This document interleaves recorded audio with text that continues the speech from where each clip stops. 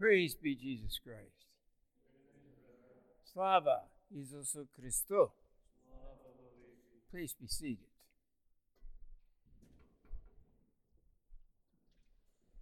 Just a couple of announcements. Today is the beginning of Meat Fair. That doesn't mean a party. That means you're saying farewell to meat. So in the monastery, we do not eat meat from this point forward until Easter.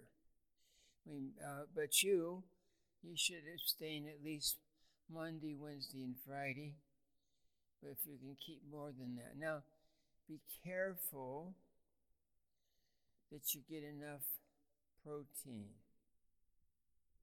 But there's other sources of protein, like beans and fish. You can eat fish as long as it doesn't have a backbone. So we usually have fish maybe on the weekend and maybe on Tuesday and Thursday, but never Monday, Wednesday, or Friday. You don't have to keep the monastic fast. You can keep the secular fast in the parish church if you wish to, but I encourage you to keep the fast as best you can. Now, children, they have to have smaller meals and more frequent meals. They do not fast, but they can abstain. So abstinence is the foods that are forbidden to eat, and fasting is a period you do without food. So as an example, in the monastery, we don't eat from midnight till noon. That's just a feast day or something. And there's no limitation what you eat after noon. That doesn't mean you have to starve yourself. You can eat what you need, especially the growing boys and things like that. But we shouldn't be having snacks and things like that. We should try to keep the fast as best we can. And it doesn't hurt the it doesn't hurt the children to learn to fast. It's very good for them because they have to learn how to fast in other areas as they grow up. And they learn that by fasting in other areas like fast days, and they can use that transfer of training that they learn by abstinence and fasting when they're in serious temptation. So they know how they deny themselves in those periods, and then they can learn to deny themselves when they're in serious temptation. Now, you cannot yell at them about it. They have to learn that on their own. They can talk to their confessor or something like that. He can teach them the basic ways to do that. We're trying to make just not good children or good adults. We're trying to make heroes for Christ.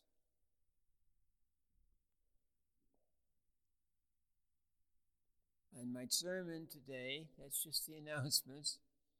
So Lenten services will be Monday, Wednesday, and Friday. And during Lent, I will have a few classes for the children of the ones that come here, because I notice they ask questions and they don't necessarily understand exactly what's going on in church. So I will have courses for them. I'll announce it like on Sunday, and maybe we'll meet. Maybe I won't have some day of the week I won't have a service. Like maybe I'll sketch a Monday or something like that. Now, pre-sanctified liturgy is in the afternoon in our monastery at 4:30.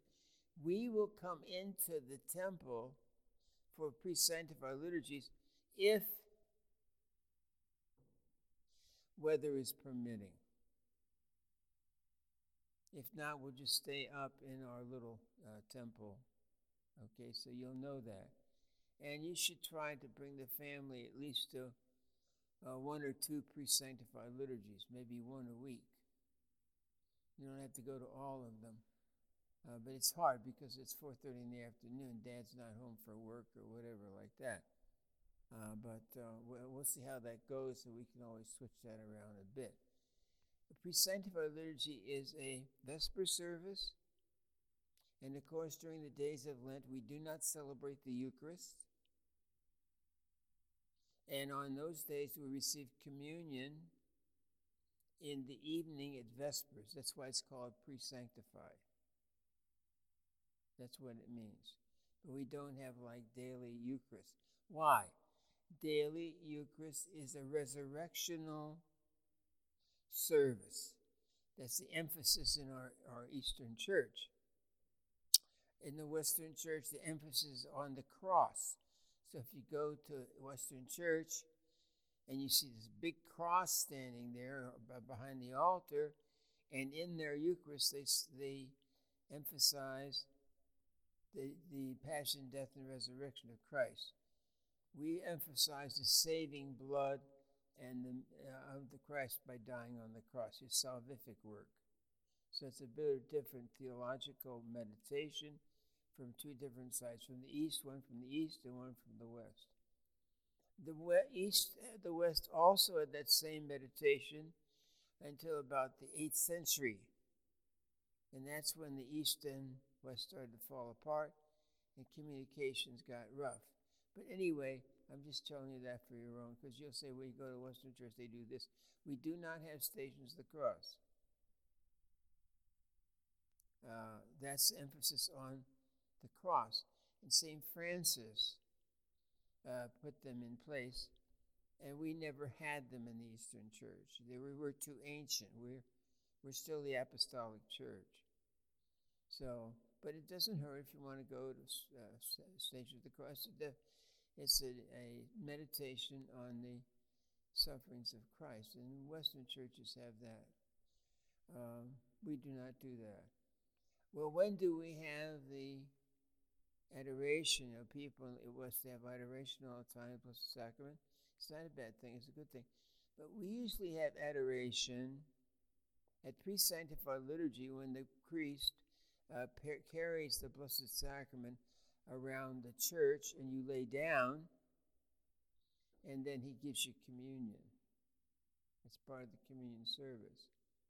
So we can talk about those things if you have questions, but I definitely will have some catechetical instruction for the children if I don't get sick or something, or nobody's sick in the monastery. A few evenings, if that's good, parents have to let me know, a few evenings during Great Lent so they can, I'm going to explain the structure of the liturgy, where it came from, why we do what we do, and what it means. And I'll go through, I'll even read a few of the prayers that you don't always hear. But you don't hear the priest's secret prayers. And they're not a secret because you can't hear them. They're because they're for the priest himself, those prayers.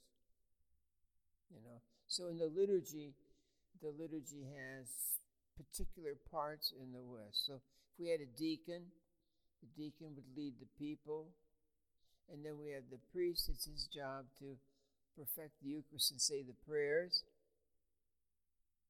And we have servers. They're serving. They're actually supposed to be subdeacons. And we have all these things. Well, we can learn them gradually. Why do we have to learn this? So we can understand betterly our Catholic faith and what we worship in church while we're doing it. Now to the sermon. This is just the announcements. What you do unto the least of my brethren, you do unto me. In the name of the Father, Son, Holy Spirit. Amen. My dear brothers and sisters in Christ, every human being is our brother or sister. And we have an obligation towards them. And we're shy about it. If we can, we have to witness especially to the truths of the gospel and bring them to the fullness of the faith in the Catholic Church. We do not believe just any church is good.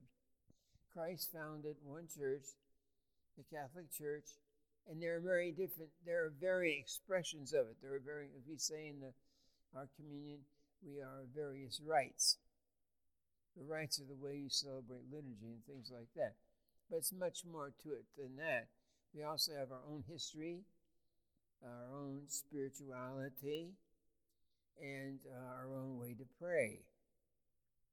So I remember when I was in seminary, I went through Western Seminary.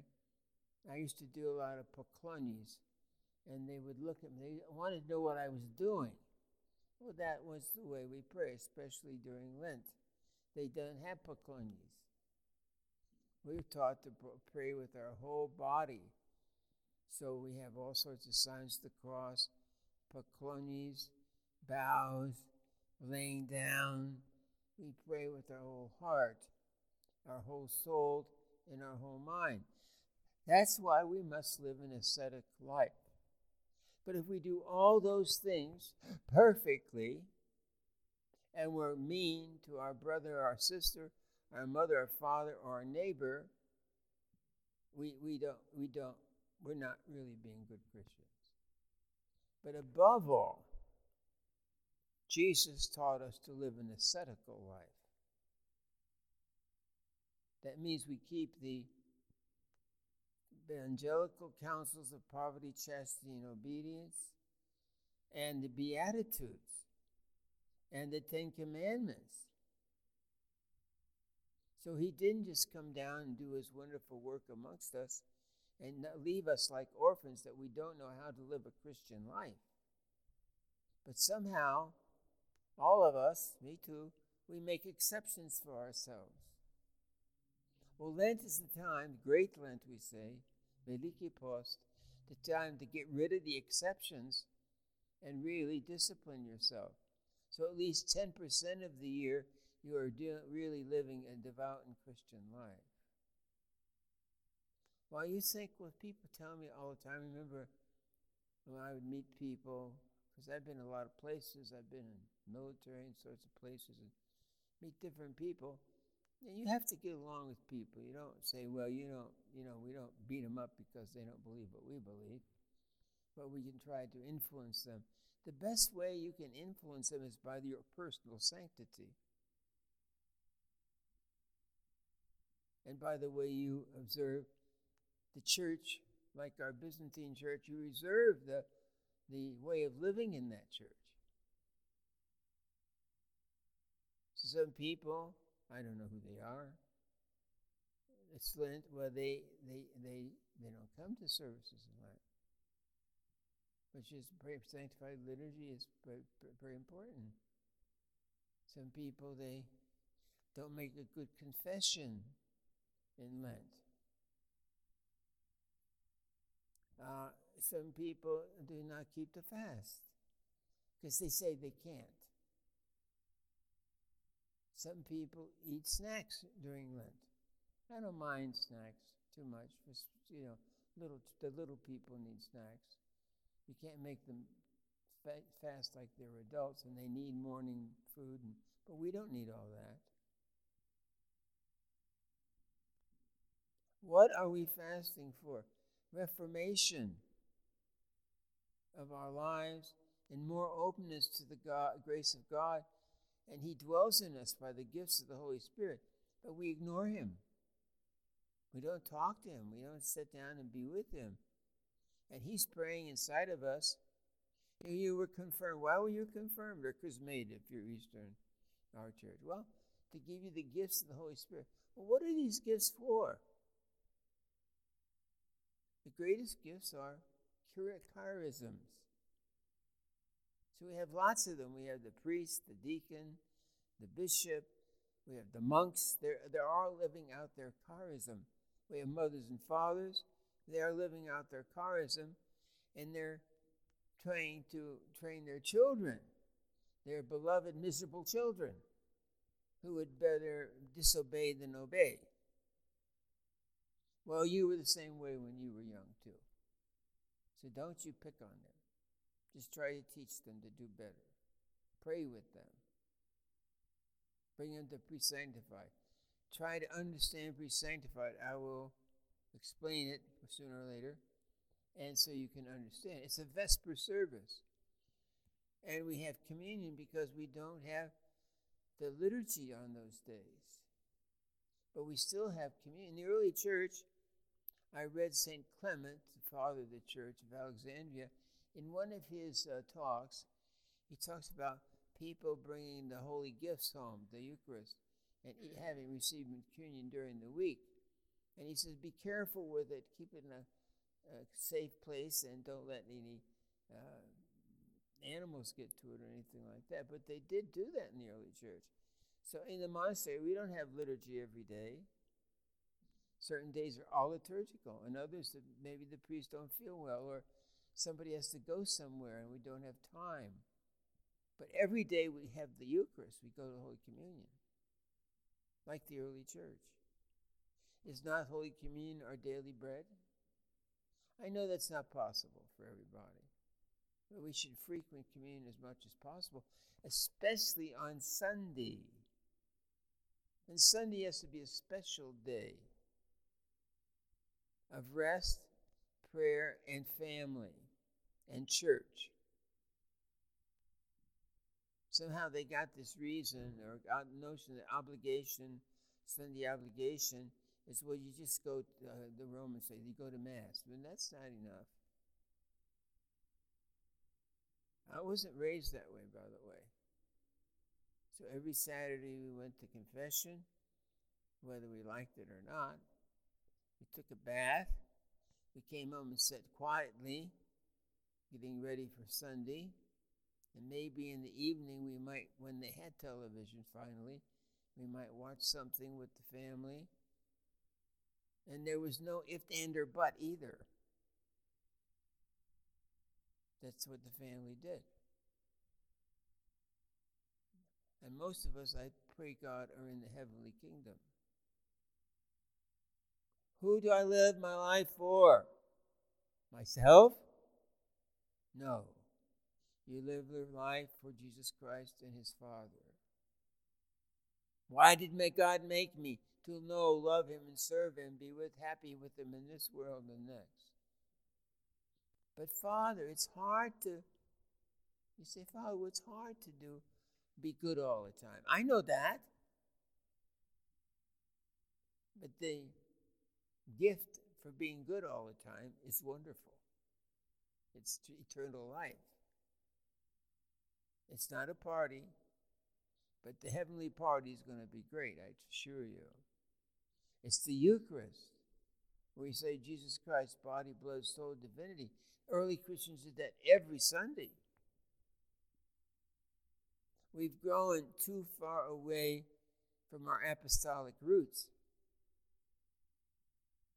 There are people call themselves Christians, they never have the Eucharist, or once in a while. And they got to remember, in the Eucharist is Jesus Christ, body, blood, soul, and divinity. But you have to have a priesthood. You have to have priesthood and apostolic succession with the apostles. I'm a successor to the apostles. By laying on the hands of the bishop. And to make sure he was an apostle, 3 bishops laid their hands on him. Make sure it's going down. What's the obligation? Obligation is to bring the Eucharist to the people. So Bishop Dino, when he came out, we're cousins, and I believe strongly in celibacy. But of course I was raised with married priests and all that too. But I think if you're married, your first obligation is to the family. If you're a married priest, well then the church is sort of secondary, huh? But there have been good married priests, and, we're not going to go into that. So he says to me, I didn't know I had such power. But he says to me, Father Joseph, we're in the car, we're coming from the airport, or going to the airport, taking him somewhere. And he says to me, you're not going to fight me on this, that I'm going to go to Rome and we're going to try to get our married priest back. I said, Bishop, I will never fight you on anything. But I said, I believe in the celibate priesthood because it's more like Jesus Christ. And we're supposed to be another Christ when we're a priest.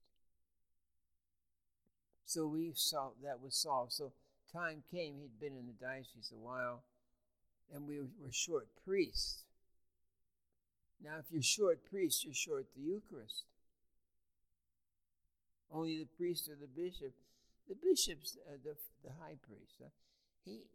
They're the ones that perfect the Eucharist. They can take the bread and wine and turn it into the body and blood of Christ. I do it all the time, but I don't do it. The Holy Spirit really does it. I just call on him to come. So later on, I read an article that the bishop wrote about the married priesthood, and I understood him a little better. He says, I have a greater obligation to the people to make sure they receive the Eucharist. And it may take a married priesthood to do that. There may not be enough celibate priests. That's one way to look at it. We are Eucharistic people.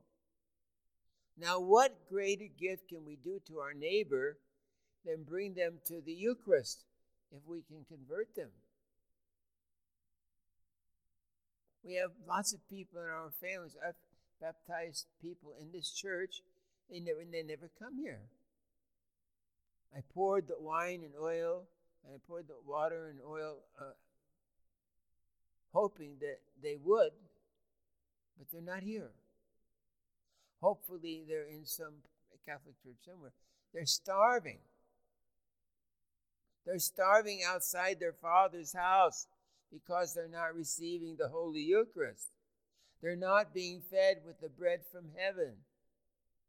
Their souls are crinkled up, probably falling down into the corner of their big toe or something. Their souls are starving. So if I come over, I say to you, well, it's going to be Lent now, so you will not eat for 40 days. You say, Father, we can't live without food. Oh, a lot of people live without the Eucharist. They're living without the most important food. And they don't even know it, the dummies. So how are we taking care of our neighbor? People don't even like Catholics. I know that. I don't care. We're the church that Christ Jesus founded. I like the Orthodox. They're okay. They have a priesthood. They have the Eucharist. And we have a split between us. That's got to be healed. We are the same people. We came to the same early church. We believe the same things. Politics, kings, battles, degrees of popes, all sorts of things that split us up. The greatest scandal I never knew much about the Reformation, but they just told it about it. We studied seminary. More or less we studied it on the basis of doctrines and things like that, but there's a lot more to know. The great religious wars were in Northern Europe, not in Eastern Europe, not even in Southern Europe. And they fought over doctrinal things, and then they grabbed each other's property. They were thieves, but they are considered holy Christians. So if you read your Catholic history, they're gentle, what they tell you. But what did they do first? They destroyed the monasteries. They didn't want all those people praying all over. They wanted their land. And in England, especially when they closed the monasteries, a lot of people were out of work because the monks had a lot of people working for them. Great damage is done in the name of religion. People are hurt because we're not all good neighbors. We have to be good neighbors. I don't know how we're going to heal this fissure. I know that Patriarch of Constantinople and the Pope, they went to school together, so they're pretty good friends. Guess where he studied? In Rome, of course. Many Orthodox clergymen are sent to Rome to study. It's a good thing. It's a dialogue. And what we're trying to achieve through this ecumenical dialogue is the union of the church, that all people can receive the Eucharist, that we could stand at each other's altars and not be separated, receive the body and blood of Jesus Christ, soul and divinity. Then we'll be a healthy church, not fighting about all this stuff. So yesterday I called Ukraine last night. See, we got some packages from the Ukraine for a Western church. They're wanting the Stations of the Cross, which they use in Lent. So Oleg painted them, and I got them over here. I have them in the house now. I got to get them to that church. And I'm worried about him because the Russians are on the border, northeastern border of the Ukraine, with tanks and everything. First of all, don't be stupid. It's not Russia, it's the Russian Federation. Use the proper language. Secondly, why shouldn't they do that? The United States has troops in Poland, troops in Romania, troops in Italy, all over the place, surrounding the Russian Federation. Should they not try to protect themselves? Why should we be doing this with our neighbor? So the present administration, I don't want to talk about them, but these Democrats, they always get us into a war. A lot of people make money from war. They sell arms and everything, but thousands of people die. We should not make war. We should defend our country. I'm a retired colonel. I know that. But we should not make war with our neighbor. And if we threaten him, of course he's going to try to defend himself. So every day now, I called the Ukraine last night, and they don't know what's going to happen. So they all have their little Ukrainian flags flying out of their house, and they're being told, well, maybe they're going to invade tomorrow. The United States president, they're going to invade tomorrow. Our president gets up and says these things. What's he want to do, set the world on fire? Is he talking to his neighbor to not go to war? To kill innocent people like you and I? To be a good neighbor is not an easy job. Sometimes you have to give another person the benefit of a doubt. You don't think they're so good, but maybe they are good. Every candidate that comes to the monastery to become a monk, we give them the benefit of the doubt that their vocation will mature, that they're studying, that we can love them, and they will learn to love us, because we are a family. We should give our neighbor a benefit of a doubt. I think I've done a couple things in my life, I'll confess to you, that have always bothered me. I went to the movies on a Saturday night when I was in Yonkers, a teenager. If I was good, I got a quarter. A quarter, in those days, you could go to the movie and even get a box of popcorn. If I had behaved myself, I might get that treat. And to go along with the story, I was out one Saturday night. I had to be home no later than 10 o'clock. And when I got there, they were waiting there for me. Then I had to go to bed, say my prayers and go to bed. They watched over me very carefully. Thank God. What a wonderful upbringing. So anyway, I was running up the hill. I had to get there by, there's 3 hills. I was young then. I could run up the hill. Now I can hardly walk because my back's out. But anyway, I can remember running over those hills. And there was a man laying in the gutter. I said, what should I do? I thought to myself, maybe a car will hit him and kill him laying in the gutter. He was certainly drunk or sick, something. I shouldn't have, but I was afraid. Because if I woke him up or something, maybe he'd beat me up or something. So I went home. That has haunted me all my life. I did the wrong thing. I should have helped him up and tried to get him awake or getting home or whatever we could do.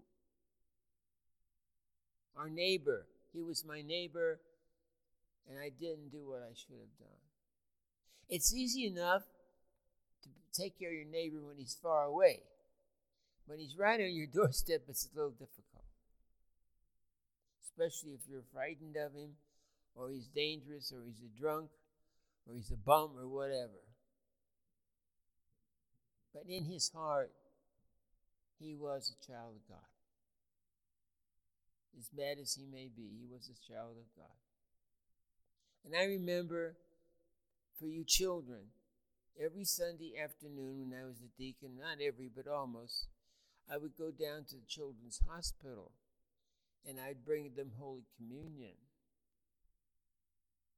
And this little boy, about 8 years old, he was in bed, and he was dying. It's hard when you're young to be around dying people. It's more hard to see young people die. But I wasn't there to worry about that. But he could see, looking at me, he could see, and one of my brothers, the other deacon, that we were frightened. But you don't know what they're dying of. You're going all over this hospital. And he said, this little 8-year-old boy, he says he didn't know we were deacons. He thought we were priests. He said, fathers, I know I'm dying. And he says, but you know, I'm going to be home with Jesus. Faith like a mountain in a 8-year-old boy. What a lesson for my neighbor. So I gave him communion. We gave him communion. And we walked out of there with our heads hanging low because we didn't have that faith. Our neighbor, if you give him a chance, can teach you many things. And maybe if you witness with your holy Catholic faith to him, you can save his soul. But your neighbor always needs your love. And he may be an old grouchy person, he needs your love. When we lived in the country, greater country than this, because this country here is sort of submarginal farmland. It's not good farmland, but it's good for a monastery. But anyway, and parties, skiing and all that. But anyway, we used to go out. There were fields around us. There were watermelon, beautiful cherry trees, all sorts of stuff. So we kids, we'd be playing together. We'd go sit down in a watermelon patch, and we'd get a watermelon and we'd eat it. We didn't ask anybody for that. We didn't get permission. And the farmer would come along, and he didn't even say a word to us. And my dad used to say to me, the first 3 rows of corn in the field are for our neighbor.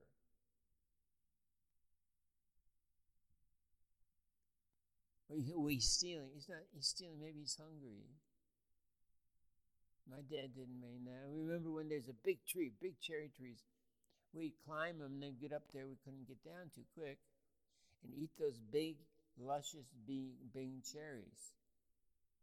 The farmer came out and he saw something in the tree. He says, now look, you can eat the cherries, but don't fall. I don't want you to break a leg.